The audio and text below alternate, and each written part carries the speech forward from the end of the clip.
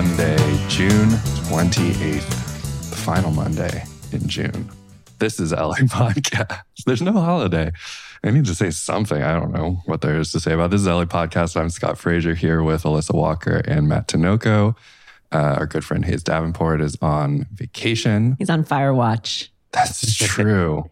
I mean, he is literally watching fires start, I think. He's standing in the woods being like, don't burn, don't burn, don't burn, don't burn. It's like whatever, the Torch of Gondor or whatever in Lord of the Rings, where you just see the line of beacons being lit. That's pretty much what Hayes is doing up north. Meanwhile, out here, we are just sitting in our rooms waiting for everything to catch fire, I guess is the state of the state. I mean, it's in the mid 80s, so I'm fine because it's not 115. Like the radio was telling me it's going to be in Portland today and tomorrow, which is really where, I mean, California will have the fires, but 115 in Portland is really hard for me to wrap my brain around. I'm struggling with that just conceptually. As somebody who's had to live with those brutal temperatures a lot throughout my life, I never imagined that the Pacific Northwest of all places would experience that. Seattle's rounding to 110 is like... it's wild. Yeah, at least we don't have like a holiday coming up this week where like people throw bombs at each other. National Bomb Thrower Day. Into the woods around their house. Into the tree mortality. 1 and 2 trees are no longer living. It'll be fine. I'm sure it'll be fine. I'm sure that we won't be back here next week talking about half the state being on fire. We'll just be talking about our normal 4th of July thing, which is that we have the worst air quality of anywhere on the planet. Oh, I can't wait for that. Air quality approximating something like the equator of planet Venus. The days after the 4th of July is our normal, and we're okay with that. Look, now is the time to get your MERV 13 filters before everybody else takes them away. It's do it now while it's still June. We have a great interview with Lexis Olivier Ray from LA Taco coming up later this week. That is going to be a standalone episode. Keep your eyes open for that one. But we have a lot of news to get into today. First, let's start with some LA stories. Alyssa, do you want to go first? Oh boy, was I out there this week. And I mean outside of my house without a mask on. It was quite jarring. Have you done this? Have you gone to an event, an in-person event? I've been going to places. Have you heard about these? With in-person people? Yeah. Wow. Well, What'd you do? I went to the Climate Resolve Gala. I was the MC of the Climate Resolve Gala, our good friends at Climate Resolve. We've had Bryn Lindblad on the show before. They are listeners and fans. And you get there and you show your vaccination card. It was in that little street, right by the Lacrette's Innovation Campus, how they closed the street. You actually had to show your vaccination card. Yeah. That still hasn't happened. If you didn't show it, you had to do a rapid test. On site. They had like a little testing thing. And then, once you went past the bouncer, but it was like a mask bouncer, you could take your mask off and go into... No, that's a show I would watch. The new careers of mask bouncers. And then if you went inside to use the bathroom or whatever, you had to put your mask on, but it was an outdoor event. So everyone just... Didn't. Frolicked. And it was super fun. It was so fun to see people that I literally haven't seen in 2 years or more. And it was really fun to introduce a lot of great honorees and special guests, and to make fun of Councilmember Kevin De Leon for waffling on the BRT project in Eagle Rock. Who I then ran into afterwards when I went out to dinner. He was sitting there. He was like, you. Matt, what do you got? I was, so one of the things that bookmarked the beginning of lockdown for me was being at the Griffith Park Observatory on the last day it was open, and being inside and seeing a couple of tourists just coughing their lungs out and being like, I wonder. But good thing, the observatory, as I guess potentially maybe another sort of bookend, is open again for visitors. So if you want to go visit the observatory, it's open Fridays through Sundays until 10 p.m. at night. And that's what I did on Friday night, which is my understanding was the first day it was open. So it was going into the observatory. The only recommendations are if you're unvaccinated, you're encouraged to wear a mask, but that's about it. Very few people were masked inside, for better or for worse. But it was nice to, I mean, like I live I walk up to the observatory. So as soon as I learned that it was reopened, I was like, oh, well, I'm not really doing anything right now. And my watch tells me that my steps are low for the day. So I guess I should just go up. And that's exactly what I did. And it was lovely to go inside and look at there's a lot of stuff in there. If you don't really go, I think a lot of people who are from here kind of write it off as like a tourist place, but it is a full science museum when you can learn a whole bunch about not just like space, but like also like LA's local position in like astronomy in like the 20th century, which is like fun.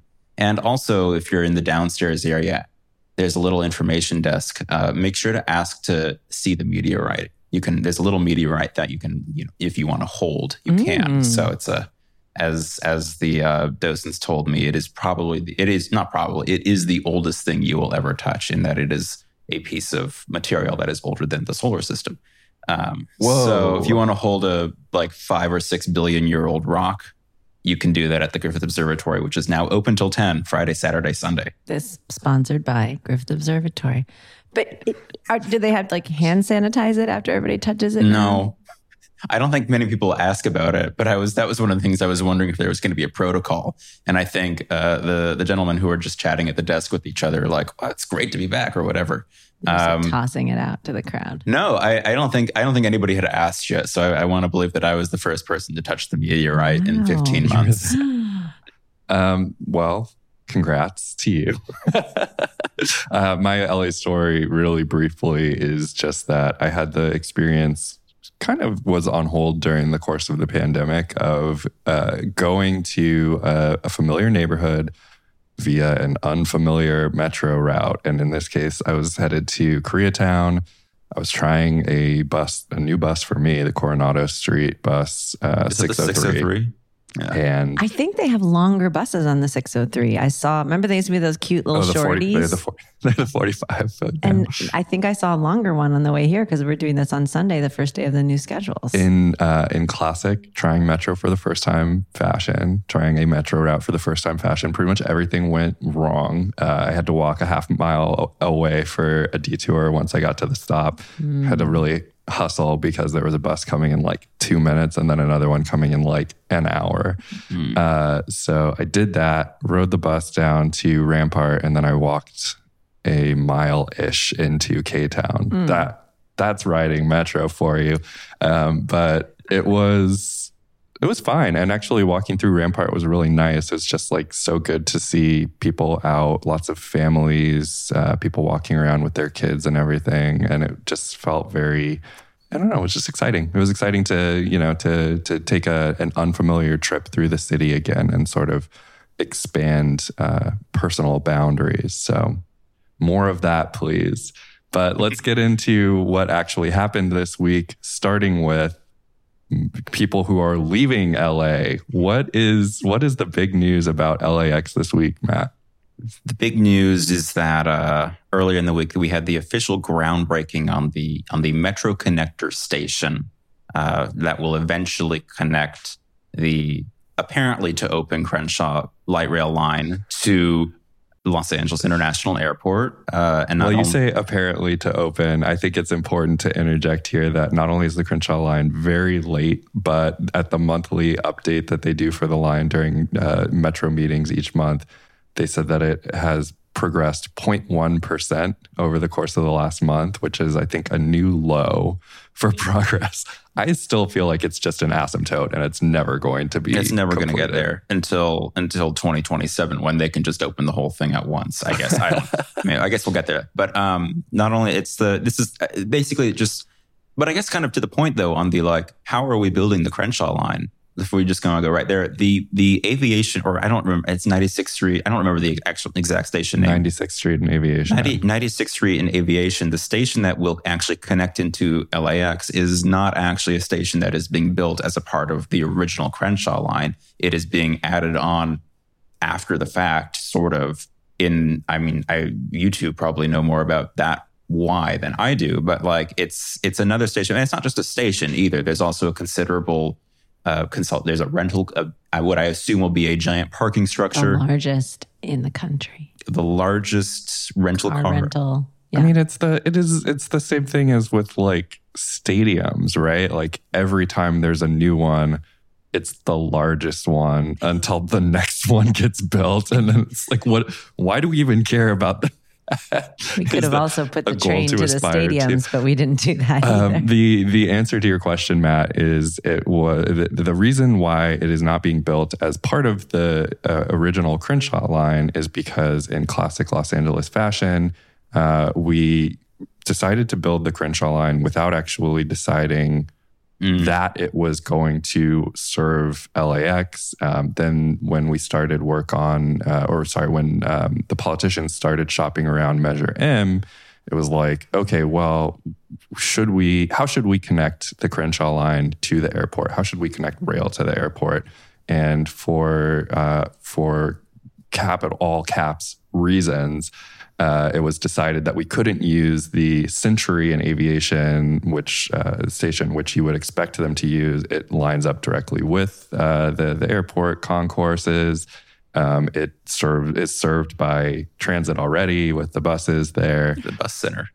However, LAX said, no, we want you to build a brand new station just to serve us. So now we have 96th. Here we go. Unfortunately, that means that the Crenshaw line is going to have to close maybe the day that it opens, potentially. Yeah. Who knows? 5 good days of service before.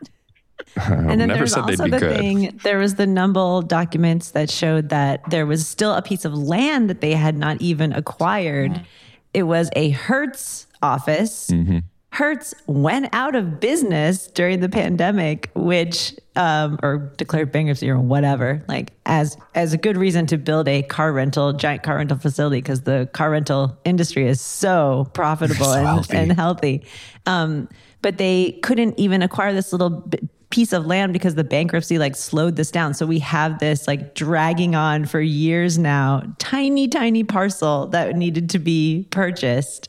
That is part of the reason for the delay, which is just bonkers. We have been planning this forever. It's true. I mean, in the time that we've been planning this, it's kind of funny. Like LAX has purchased an entire neighborhood of Los Angeles. But just not that one. Well, yeah. I mean, well, they don't really care about the transit aspect of it. But there was this story in the LA Times that a lot of people were taking issue with because the framing was, is this this missing link, is this what's going to be finally our crowning glory of our rail system? And is it? I'm going to say no. Oh, that's disappointing. Why not? I thought that this was it. I mean, you might be able to argue that for the regional connector, which is also behind. But I think this idea, some people were talking about this online, this idea that we don't have transit to the airport, which is not true. We have quite a bit, and it's actually quite convenient and very doesn't require. Scott made a no. Well, not all the flyway routes are back to running, which is, first of all, a bit, problematic. Which ones are not running still? The only ones that are running are Union Station and Van Nuys. Because remember, we had a lot of them. And then there's like Hollywood and Long Beach. Yeah, Hollywood is sometimes one that I had taken. But obviously, Union Station is convenient to a lot more people. But we do have options, and we could expand those options. And especially since we talked before on another episode about how Uber and Lyft are so hard for people to get especially coming out of the airport and maybe even going to the airport too. So it would seem like this would be a great time for, the airport to promote or add more buses to these routes. It's interesting because the thing that we need to take into account here is that we're dealing with two agencies. One is LAX and one is Metro. And LAX is the city department. LAWA. That's right. LA World Airports. LAWA, which just makes me think of the little men from Star Wars, the Jawas.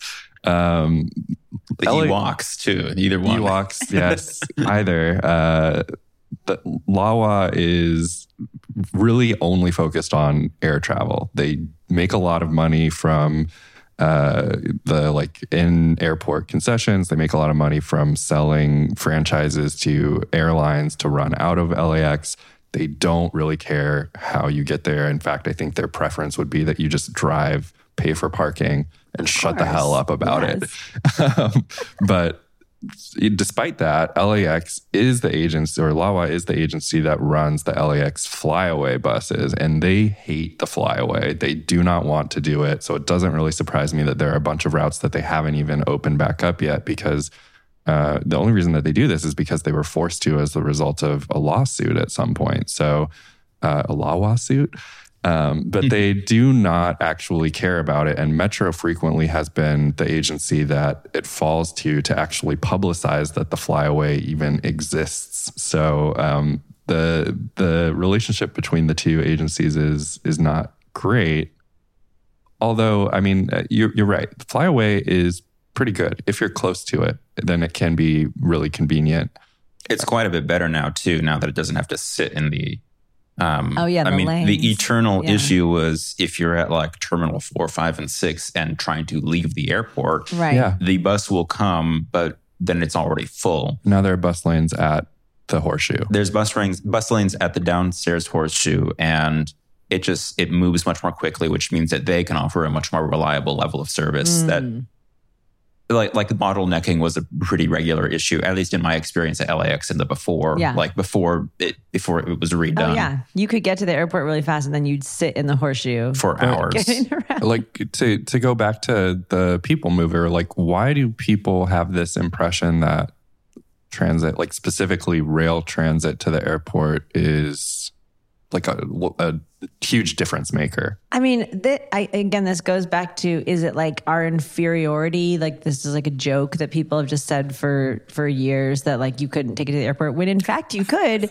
The Green Line has a shuttle. In most airports I've gone to, you can't like walk right into, from a rail connection. The ones where you can though, it rules. Yeah, I mean, honestly, it's so great. But there's always some amount of like walking or transferring or getting on even a shuttle to get around, terminals. Internal airport shuttle. Yeah, you're already going to make another journey unless somebody drops you off in a car. I mean, the question is like, okay, so if you were to look at an example of a place where you can take rail to literally to the door of the airport, one example would be Atlanta. Do we aspire to have Atlanta's rail system? Because that's not It's not good. Right. It's and not like Denver good transit. Spent so much money to get the train get out to. Shout out to Phil Washington. Shout out Phil. I never told my story about that. Go on. No, finish what you were saying. It's like where you put the airport is actually quite a bit more important when you think about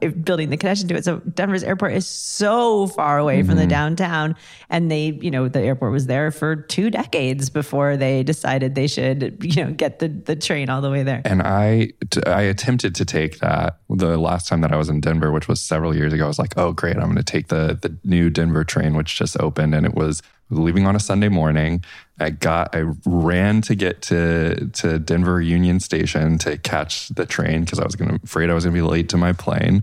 And the train to the plane was not operating until like after 9 a.m. that day. So why would people be going to the airport on a Sunday? God, you're supposed to be stay an extra day in bed or in church. So go spend more money.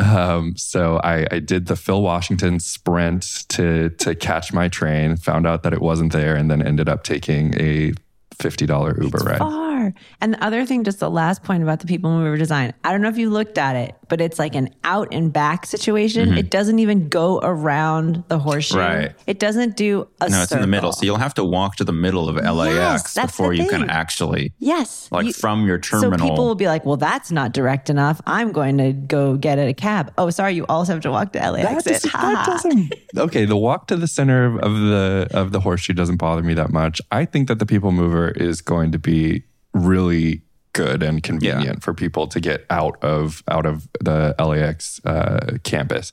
That said, there's really no case, I think, to make that this fundamentally changes the way that transit looks in LA. Especially when you have 3 different trains to ride from Union Station, where you could walk upstairs, get on a bus, so and be there in 25 minutes. Okay, but I mean, that is 7 times as expensive. And also, there's no guarantee that LAX will continue offering that service once the metro connection exists. You're scaring me. I'm just saying. LAWA, don't do it. Are you there, God? Look, the better option will be to just sit at the red lights on the Expo and Crenshaw everyone should line. I just want to say, inferiority complex, if that's what this comes down to, if you don't want people making jokes about there not being a connection to the airport, you should wait to hear the jokes that are going to be made about what it will actually take to get to the people mover. It's not going to be pretty. Okay, let's move a little bit further up the coast, back to Venice, our favorite neighborhood in the city. Alyssa was fortunate enough to absorb a Alex Villanueva presser this week, or more than one potentially. Well, yeah, what's going on at the beach? You know, he's doing his campaign, and I mean his campaign literally. I mean, he's like using a military campaign. He's using his ops, but he's also, he's running for re-election. So it's very, and same with our friend Joe Buscaino put out his campaign ad and had a press conference also indoors. Very centered around Venice as well. His campaign so far. Although he had his press conference inside now in a ballroom because he didn't want to risk, being around people that might see him. So he launched his in like a very drab ballroom of a Marriott. So yeah, both of these people are running on this platform of I will arrest every homeless person that you see. And I think that is a great place to start with Villanueva's press conference where he... I think that the difference between the two of them is that Joe Buscaino would put that message over like stock inspirational music, and Villanueva would put it over like the... I don't know, like some sort of Mozart requiem. Yeah, well, you can watch for yourself. They both went out and made videos. And the campaign video, it kind of has this like, Joe Buscaino's campaign video is kind of like it's like a truck commercial where he's like, I'm coming, I'm going to get out there and I cleaned up this town, which, But the press conference the other day that was hosted by the sheriff's department was very interesting because it was like him giving a PowerPoint presentation, basically with very, I would just say, loose data and numbers to try to back up his claim about how much homelessness is destroying the city, but not in the sense that like the peoples whose lives are affected are having trouble. The framing is all around tourism. I want you to listen to this clip really fast because it's just kind of shocking. He makes this whole argument about how much money people spend when they come to Los Angeles. Right now, there are tourism companies in foreign lands marking off LA is a place not to go. There's no more powerful image than people assaulting each other in broad daylight on the Strand. Oh yeah, let's go there to visit.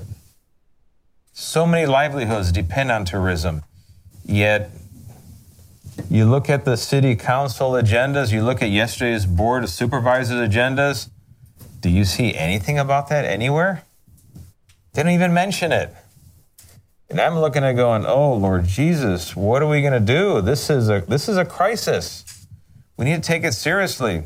These are existential threats to the lives and livelihoods of LA County residents, and all I get from our architects is indifference. Because it's not part of their agenda. It's not part of their woke rationale that we need to leave law enforcement out of the homeless problem. And people are perishing, jobs are being lost, families are being destroyed. Right now, there's a USC poll. 10% of LA County residents want to leave.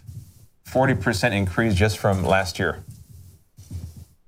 Again, do you hear anything from the Board of Supervisors, City Council, or the mayor about that? Why people want to leave? No.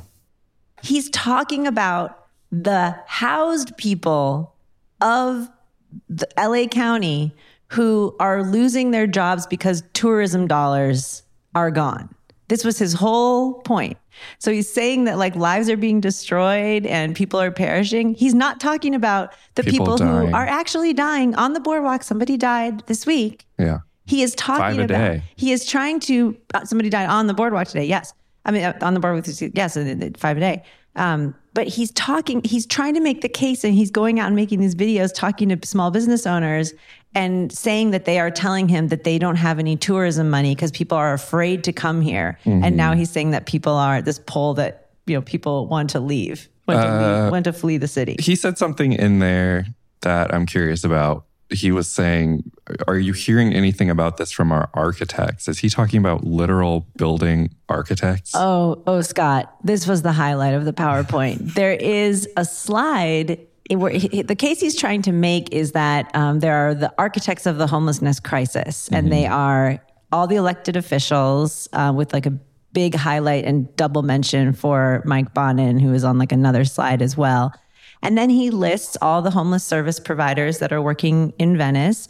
He had a slide about how the salaries that some of the people make, what the board members do, who they are. So his case is that, and of course, LAWA. And he has this big slide that says the architects, that is, showing that they are now spending money to manufacture this crisis is his argument. I mean, it's, that narrative is out there a lot. And that's it's a very Tucker Carlson narrative. Yep. Is that you have the homeless services industrial complexes out there, as you just said, trying to manufacture more people to serve, because that's how their business model works.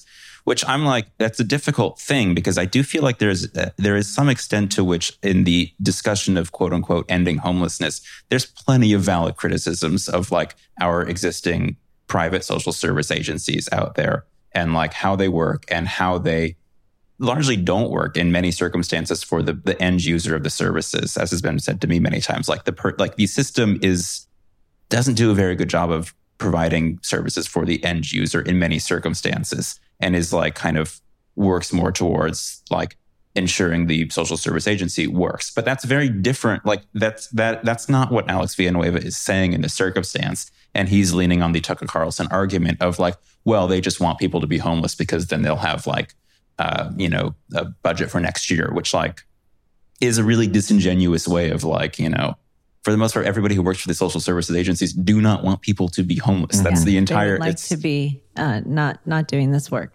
And seeing it in person, being on the boardwalk, and watching the disinformation that they are trying to spread to the people who the tourists. I mean, there's probably are some tourists that they're talking to, but also like the people who live in the neighborhood.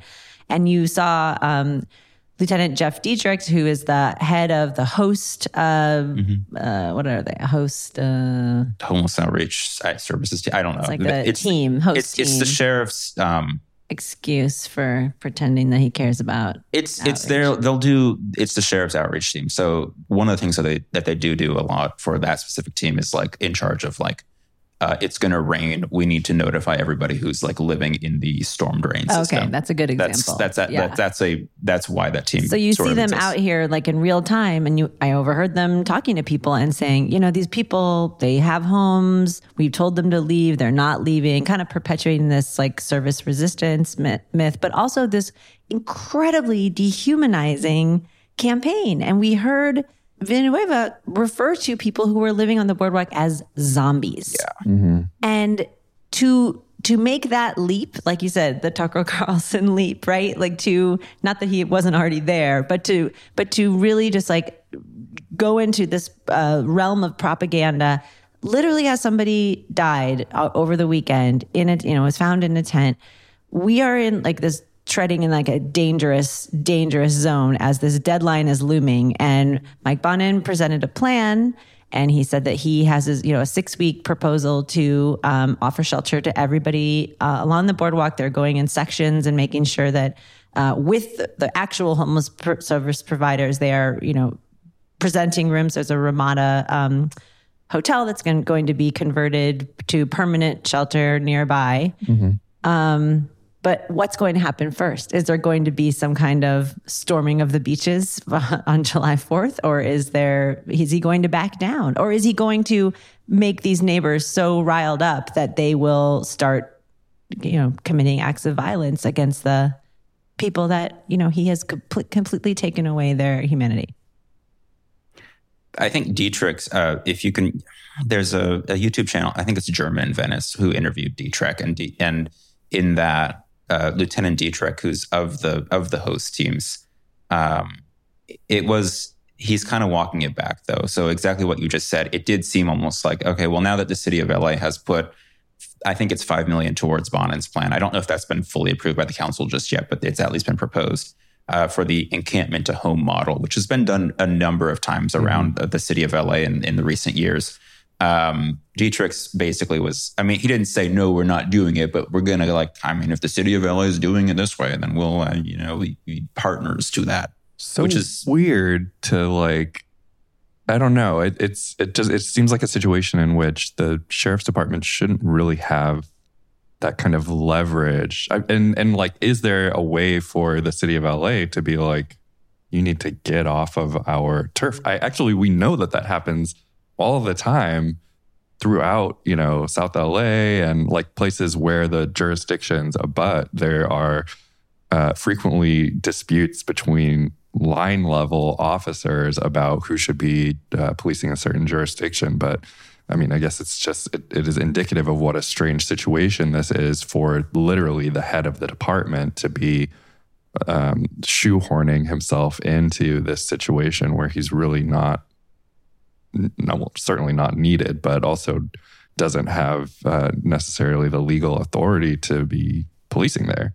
As we were discussing this week in our chat, he could claim this as a victory no matter what. He will say, oh, well, if I hadn't have gotten out there and taken my horses and my dune buggies, I always go into this voice. He does not sound like this at all in real life. But if I hadn't done that, the city wouldn't have come back with a plan. So no matter what, it's going to be spun as we put the pressure on. Yeah. So, we'll see whether or not people actually buy that. And of course, we'll see this upcoming weekend whether or not he does do an amphibious water landing on Venice Beach. Yeah.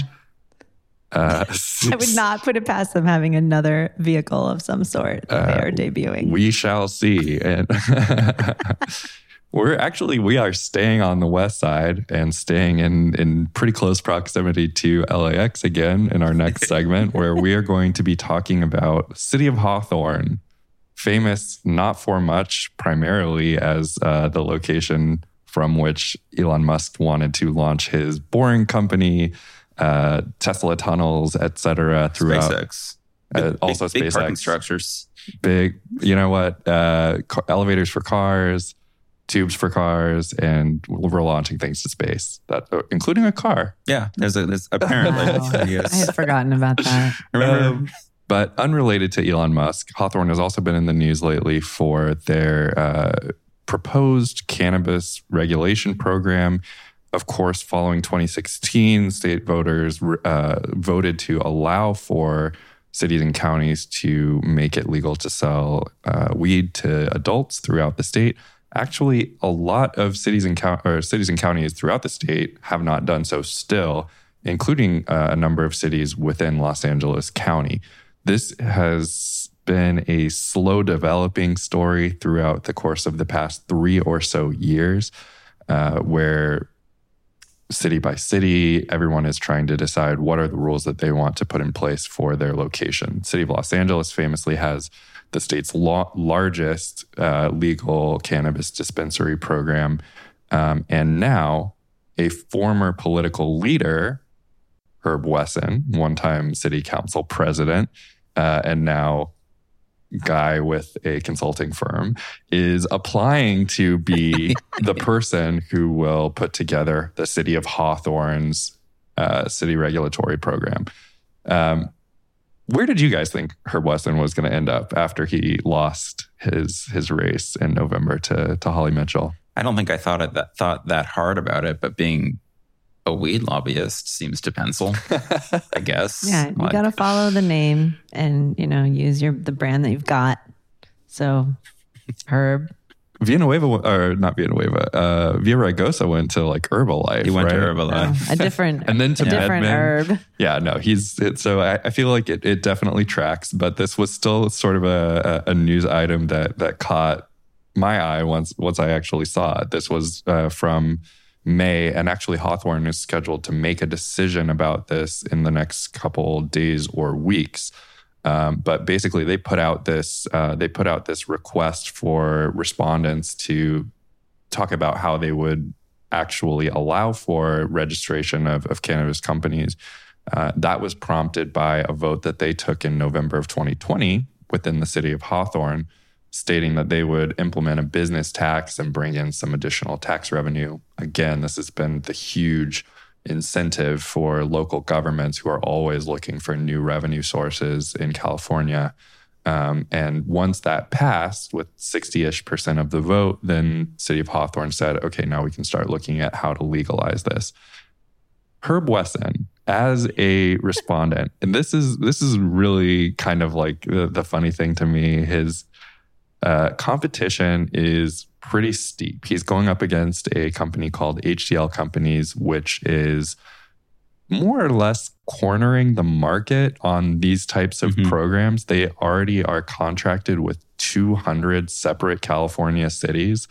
And so they clearly have expertise. That is, I think, about 40% of the total number of cities in California.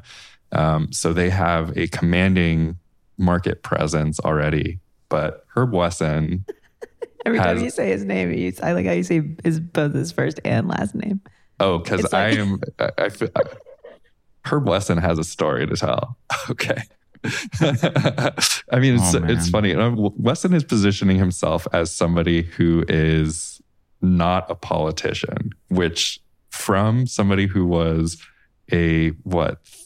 it said 34 years in elected office. 34 years total, right? He was, I remember at one point looking Speaker into where Assembly. He came from. And like, I was looking in the LA Times. He's like a council aide in the early 80s in LA City Hall. Yeah. I mean, so his quote is so funny. I am not a politician. It is his direct quote. He is positioning himself as somebody who is not in politics, rather is a minority small business owner, as contrasted with the larger HDL companies. But he's also saying, I've been in the position that you are in, so like I can see things from your angle. Also to say, so this new company that he started, Herb Wesson and Associates, this would be their first foray into cannabis consulting. They haven't done that so far. So really what he is banking on is his experience as the person who put together... The architect. I'm consciously trying to avoid that word, as the architect of LA's city Department of Cannabis Regulations. So like the question, I guess, is what is the nature of that experience, right? Like, has that been the cannabis deregulation, decriminalization has been fraught throughout California, but I don't necessarily get the sense that people are looking to Los Angeles as an example of what to do, like, how to proceed with this. I don't know. Do you guys have you read anything about LA's cannabis program, or have you gotten a sense of how it is perceived elsewhere? I mean, I think it's similar to many of the Garcetti era programs in that it's very well branded and got a lot of attention. But when it came to rolling it out, it was significantly more difficult and has come under quite a heavy bit of criticism. The significant criticism was always that Wesson made a point to say, we're going to make sure that like systems that people who were in theory like prosecuted for weed in the past are going to get to go to the front of the line. Mm-hmm. Or like if you have a criminal record for cannabis possession or something like that, or like are a black or brown person in Los Angeles, you're going to get to go to the front of the line.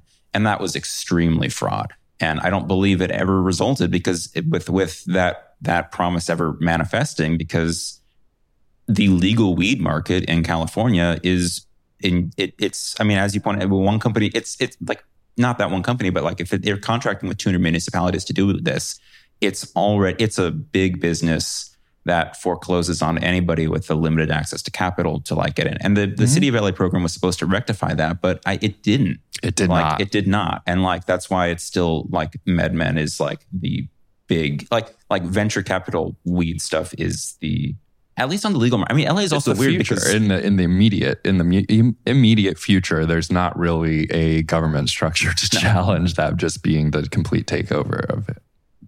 The thing that I think is interesting for the city of LA, though, is that you have this like parallel, like the medicinal market still exists. Like the pre-Prop 47 market exists, is much more loosely regulated and like is going on at the same time. Right. And like, I'm still not totally clear on like how they, like I guess that's a spot where we should look in more, but like the future of the like 1996 to like 2016 market is like still here. And like, the city attorney's office does their very best to try and file their, file the shutdown, but like it still is the same sort of situation as it was before. And that's also not taxed and is like, they were also not doing a good job of that before 2016. So it hasn't really substantially changed. But yeah, everything that you guys are saying is right. If we look at LA's system, the interesting thing about the social equity program, which was what was intended to move Black and brown folks primarily to the front of the line, people who had negative impacts on their lives from the war on drugs, from weed criminalization in the past, that never did happen. And even structurally, when the program rolled out, it wasn't really that you would go to the front of the line, because first they went through the medical marijuana dispensaries. Under that regime, anybody who was in good legal standing and had validly acquired a license to do that, they were actually at the front of the line. And then there were, I think there was like even another intermediary layer there. And then there was the social equity program, which consisted of like a small number, a few hundred potential spots. And it was done in a first come, first serve manner, in a way that was a complete disaster. Yes. Online. It was online. And so the applications sold out or whatever, they were all taken, they were all spoken for within 3 minutes. And the city of LA is actually getting sued for this currently by a woman, Karina Christmas, who's actually being represented by former state assembly member Mike Gatto. And yeah, I know it's all very fraught, as you said earlier. But this person alleges, and actually there is video that was in a report by Emily Alpert Reyes of the LA Times about a year ago, of Wesson's partner in this particular business, and a man named Andrew Westall, one of his former aides, indicating that they were aware immediately after the fact that a large number of people, about I think 200 of the roughly 300 to 400 total spots, were able to secure their places before the official application period opened. Yes, that's right. And that there was some effort by the city to cover up or say that they thought that only 2 applicants had been able to get in early, and those had then later been denied. And there was additional concern that that a lot of the applicants maybe were computer bots, like people had, so it's not what it actually is. Social equity, is it just handing these out to people that you have no idea what their credentials are, and also a separate pool of people who are in early potentially because they have connections within city government. This is not a model necessarily. I mean, certainly not like a blue metal, like I'm walking this out to Hawthorne to show you my wares sort of thing. But we'll see. I mean, like I said, LA County has a number of cities that still do not have cannabis programs, but there are going to be more and more that are looking to roll them out. In Hawthorne's case, they want to do this before the state puts down additional requirements forcing them to do it. So it is a lucrative market, and is it? Sorry. No, I mean lucrative. Sorry.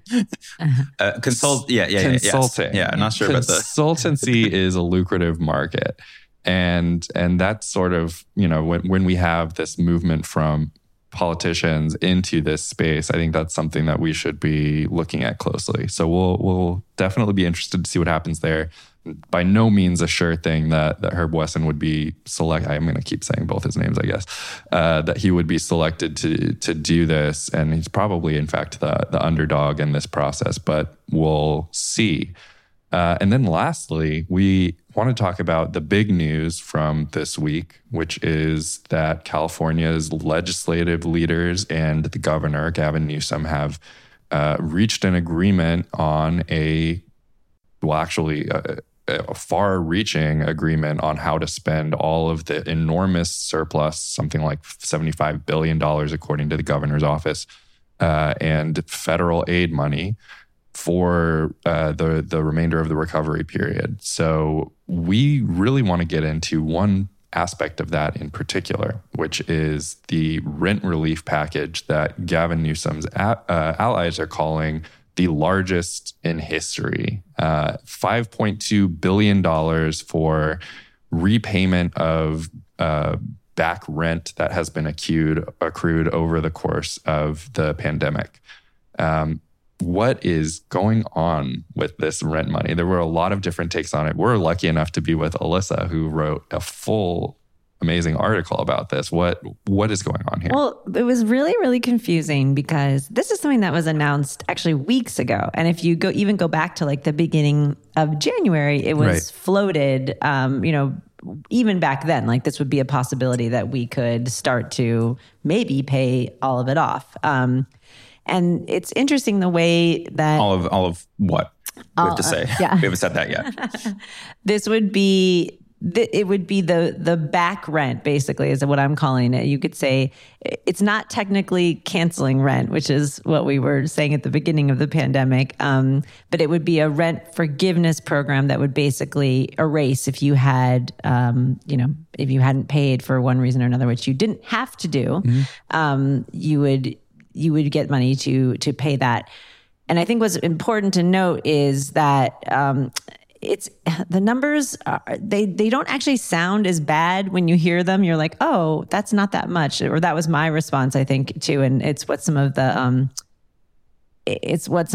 people who've been fighting this on behalf of the landlords have been saying. It's less than 1 million people that who owe about an average of $4,700. Doesn't sound like that much, but the folks that I talked to at the Turner Center, who have been studying this from the very beginning for the state, says that doesn't really capture people who say went into tremendous personal debt to pay their rent this entire time. So what we are looking at here is like really actually getting the money to the tenants, letting them pay their debts and letting them pay the landlords, what they owe them, instead of the approach that had kind of been more embraced by the state and by legislators because they are listening to the California Apartment Association who is literally just sitting on their shoulder and breathing into their ear. And possibly writing the bills. And put out this report this week that was like, the economy's not that bad. People are buying cars again. So that's how we know that. And they actually make this argument that the longer the moratorium goes on, they are telling landlords that the reason that you are not getting your full rent is because people are withholding it because they don't have to pay. So this is like this big disinformation that goes on to try to end the moratorium and send the money to landlords. Let me go through the existing program because it can definitely be a bit confusing. I was getting confused. It's more than it can be a bit. It is extremely confusing. And there's multiple programs too. Yeah. So what's happened since January? We talked about this a bit at the time, but as a refresher for our listeners, the existing program was created under a bill called SB 91, which was widely criticized at the time by tenants' rights groups because this was back when there was, again, as with right now, where eviction protections set by the state are set to expire June 30th without legislative action. At the time, it was a very similar thing. We were looking at a January 31st deadline to do this. The state could not come to an agreement, particularly the governor was not able to agree with the more liberal legislature about what it is that they should do. They ended up going into negotiations with landlord lobbies directly, but excluding tenants' rights groups. So what came out of that, SB 91, was a law that set terms under which nobody would be able to be evicted for their, nobody would actually be put through the process of eviction for rent debt that they had accrued during the course of the pandemic. The legislature, or the state rather, would give landlords the option to either accept 80% of the rent debt that had been accrued by their tenant, and in exchange for forgiving 20% of that total amount. If the landlords declined to do that, tenants would be eligible, not all tenants, specifically low-income tenants would be eligible to receive 25% of that amount, that being the minimum threshold set by the state that would prevent them from being able to be evicted for non-payment when eviction protections expire. So we have this system in which if you are a tenant, a low-income tenant, living in an apartment, unable to pay your rent as a result of the pandemic, the system that we've set up is either you can apply for rent relief, this 80-20 setup, but your landlord can put the kibosh on it unilaterally. They can just say, okay, no, I don't want to do that for that particular tenant. And the fear, as expressed by tenants' rights groups, is that landlords are doing this because they would rather be able to evict the tenant anyway, especially if they are living in low income housing, or if they're living in rent controlled housing. That is a clear concern that they have. Actually, landlords have been buying out leases left and right. This is a particular worry that people have expressed, the so-called self-eviction, because despite the state saying that they were going to pay out at the time $2.6 billion, again, this new proposal would double that amount, they have given out less than $100 million of that approved money so far. This process has been extremely slow. And they started in March, and they've so far gotten through I think 5 to 10% of the sum that has been approved. Why is that? Is it because people aren't applying for it? Is it because the program is receiving applications and then denying them for whatever reason? That's a pretty indicting figure, what you just quoted right there. The state's it's had $2 billion. The need is more than $2 billion. The need is clearly here. Mm-hmm. Where's the breakdown in the policy mechanism?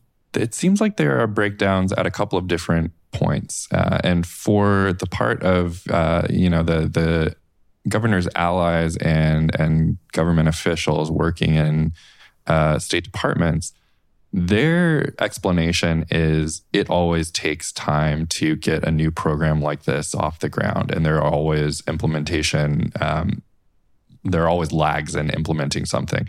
I mean, that said, this is something where they, from the outset, gave themselves only 3 months to get this done. So if that is the case, you do have to ask the question of why was that not considered when the bill was originally written. Yeah. It seems like, and especially given the extreme nature of the shortfall, it seems like there is more than that required to actually account for this. You asked a question about the applications themselves. Yeah. Is it the state being slow, or is it like, how do I, as a rent burdened tenant in Los Angeles, actually apply? And is that different? Is there a state page? Yeah, there is a state page, housingiskey.com. For anyone in Los Angeles, though, This is where, again, it becomes unfortunately very tricky. For anyone in Los Angeles, they would be directed from the housingiskey.com site to one of either the County of Los Angeles's programs or the City of Los Angeles's programs. This $2.6 billion, and again, for the full $5.2 billion that we're talking about now, is not fully distributed by the state. Some cities and counties are working in partnership to levy the funds through their own programs. But the bigger problem with the applications, particularly earlier in the spring, was that they were very, very involved and required something like 3 hours of dedicated time to complete. The state worked with federal governments to reduce that to now, I guess, about a half an hour is what they're saying. That has increased applications. But on the whole, they still have only received for the state-administered funds about applications in about half the total amount of that funding.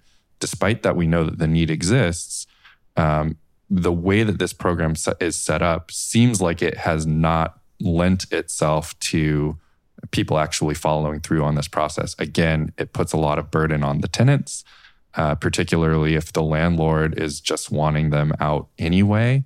So it is now creating a situation where, despite the need that exists, people have not applied.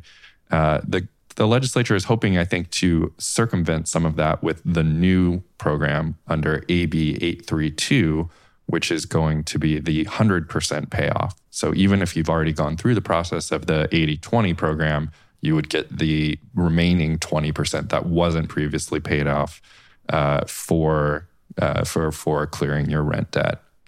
Yeah, go ahead. Yeah, I think that's one part of it, but that could probably be solved if they really put their mind to it. You know, we've gotten stimulus payments to people. You know, they've done a really good job. But part of the stimulus that we had by the state, a lot of that went as one-time payments to families, particularly ones that had kids, got extra money that were in the same income bracket, you know, the lowest income bracket. So I think they can do that. I do want to go back to your earlier point about how without additional protections in place, a lot of this is meaningless, because once the moratorium expires, which is a little different here in LA, because our situation is you have 12 months to pay back your rent from the day we end the emergency order, which I don't know when that is going to be ended. No one does. So you have a lot of time, but without things like anti-harassment policies in place, which we did as a city just put into place this week, Councilmember Nithya Raman's motion, which is something that we didn't have. I mean, and a lot of other places in the state have nothing like that. So what does that mean? Anti-harassment? It's the scenario that you were just talking about before. So you get your rent paid, and then the moratorium ends, and then your landlord still finds a way to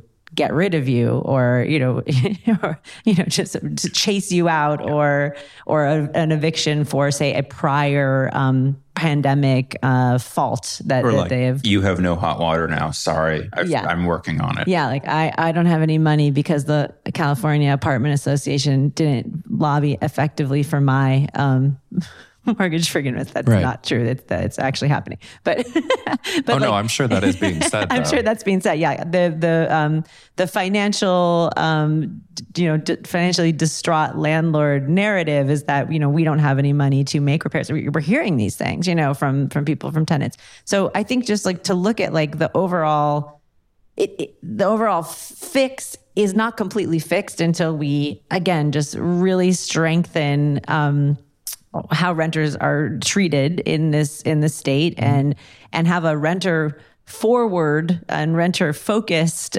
legislature, which we do not. Yeah, we still don't. I mean, to the credit of, the big news here is certainly about the extension of the eviction protections that now have been extended 4 times to the chagrin of the California Apartment Association. They were quite disappointed with that announcement, and have, like you said, pursued a line that protections are no longer needed and that the recovery is going fine and people can pay their back rent on their own, basically. People can get any job that they want is what they said. Yeah. But so to the credit of the two leaders of the housing committees, David Chu in the Assembly and Scott Wiener in the Senate, they have repeatedly been the ones pushing for a greater tenant focus here, but the results really haven't changed significantly. So we have a situation where, despite the fact that we're getting headlines across the nation about this rent relief program, $5.2 billion is, of course, a huge sum of money. It's all coming from federal sources, and it's being called rent forgiveness. That gets a lot of eyes on it, but it isn't really what people think that it's going to be. In terms that we've used before, what this really is a continuing bailout for landlords. Of course, I mean, you have to caveat that with the fact that if the state actually can't give out the money, like if they can't functionally find a way to distribute the money, then it's not really an effective bailout for landlords either. But that is really what they are primarily hoping to accomplish by that. This is a penny for penny repayment for anybody collecting rent who has lost out on rent during the pandemic, if their tenants are low income.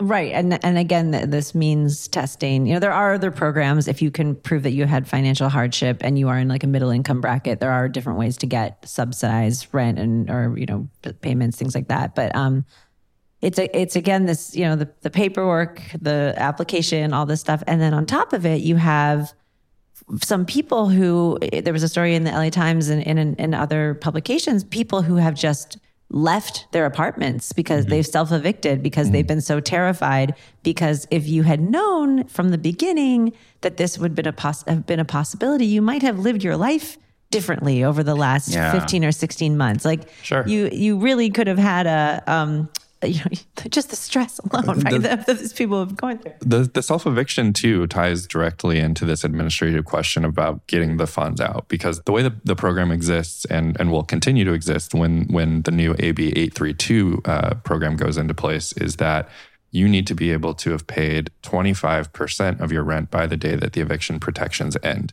Currently, that's June 30th. Under this plan, it will be extended to September 30th.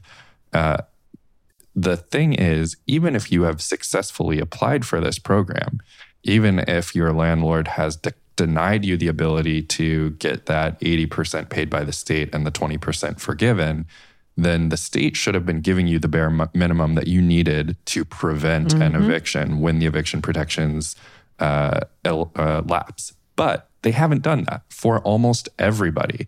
So if, for example, the state was unable to come to an agreement by the time the protections lapse on, it would be Thursday of this week, then you would be on the hook for that because the state didn't give you, the state didn't give your landlord the 25% of money that you owed in time. You would be able to be evicted. Right. So people have been self-evicting. People have been taking buyouts. People have been doing all of these things because there was just no certainty. And if you reach that cliff, you're on the hook for all of the consequences.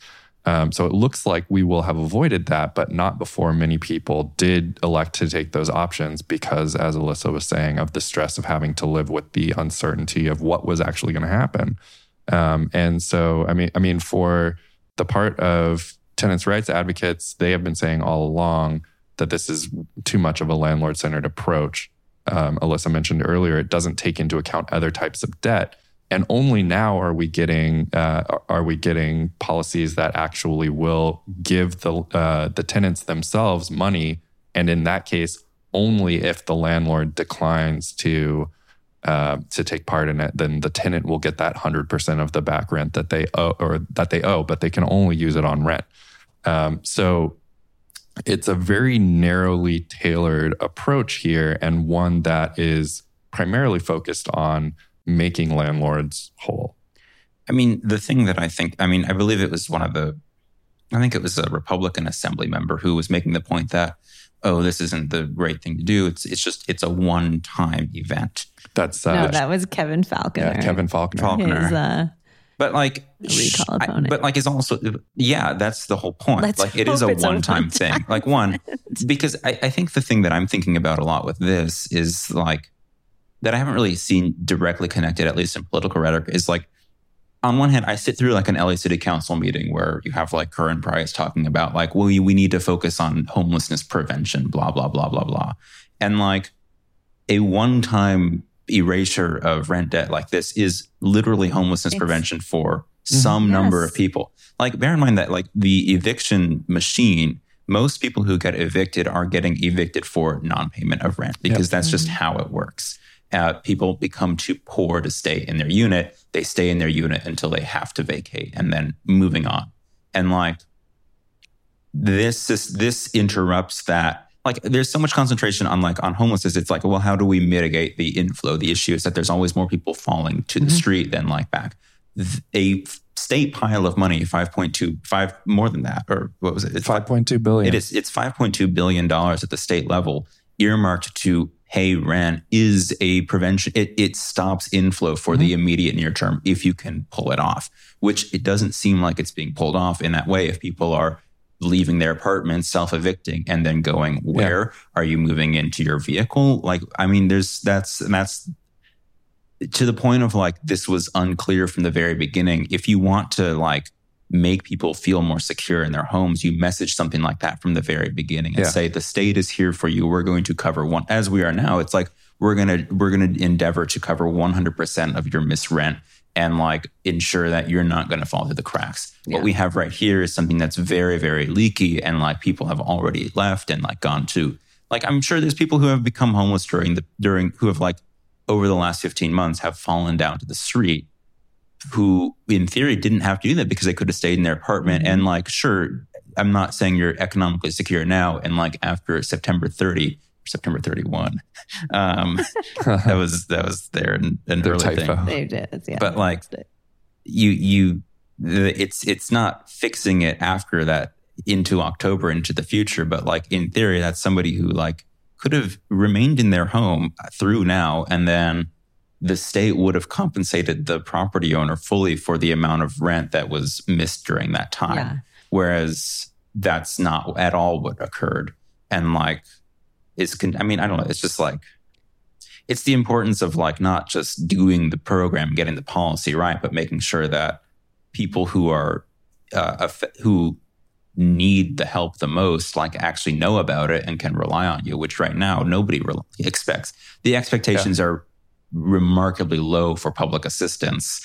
And like people don't trust it. So they're just like, okay, well, I'll just leave and go move into my car for this time period and see what happens next. I mean, it's almost a direct contrast to something else that we've talked about, which is, of course, the scandal roiling the EDD, the state's disability and unemployment program, where they took an alternate approach, which was, we're just going to approve everybody and send checks as fast as we can. And then there were potentially billions of dollars in fraud. The fact that we can take both of these paths and do both of them very incompetently is not really an encouraging sign. But I want to say too, just to round out our discussion, one of the things that is important to note about Los Angeles County is that we have by far the greatest share of any county of households and also quantity of rent debt. We have 250,000 households with some rent debt. We have a staggering 1.2 billion of the estimated 3.5 billion in the state of California in rent debt. So the need here is extreme. And even as other parts of the state have seen low applications to this program, the city of Los Angeles has received applications that amount to more than twice as much of their allocation of the state pile. That's because this was done, not prioritized according to need, not allocated according to need, but rather just based on population. So you have a place where the conditions are ripe for the accumulation of rent debt, such as Los Angeles, with high cost of living and lots of low-wage workers. And we see the outcome of that. Half of the state allocation has been applied for. More than twice as much of LA's allocation has been applied for. AB 832 does sort of address that issue in that it allows for the state to reallocate to other jurisdictions based on need. That was something that Mayor Garcetti and Hilda Solis, supervisor of the first district here, had advocated for. So that is a good sign. But again, it all comes down to, can we get the money into people's hands?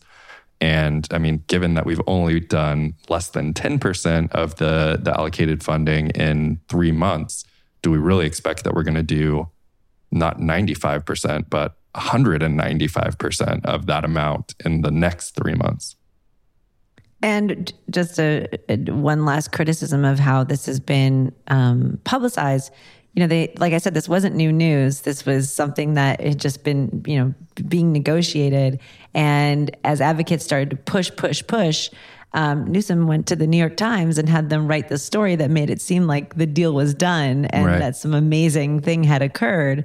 And even I got, fooled by it at first, because it was just really hard to tell like what had been accomplished at that point, which had been nothing up to then. So just a way of like, again, who are we serving here, and what are we trying to impress? Talk about all this whole episodes about how we are, have inferiority and want to impress people in other parts of the country.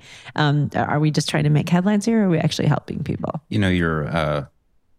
You want to enlist the tourism industry, right? The tourism industry is if we can't get those tourists back. Well, the tourism industry is deeply, not so much publicly, but deeply concerned about visible homelessness in Southern California. And it's like, well, if you want that to stop, you need to focus on prevention and lowering inflows. So enlist the tourism industry to figure out how to get the $5.2 billion Matt, you figured it out. You really tied it all back together. And that is absolutely true. There's someone who thinks about that. Let's ask the sheriff what he thinks about that. Rent relief brought to you by Hilton Rewards. Hilton Honors. Remember that Discover LA campaign where it was like, or whatever it was? It was like the state of California just gave 250,000 households in Los Angeles County $4,700. Homelessness would go down by X%. That is our show. Thank you, everybody, for listening to episode 180 of LA Podcasts. If you are interested in supporting us, you can go to the support us link at thelapod.com. $5 a month gets you access to our Sepulveda Pass with extra content on Patreon. As I mentioned at the top of the show, we will have a brand new interview with Lexis Olivier Ray from LA Taco later this week that we're very excited about. So stay tuned for that, and we will see you next Monday.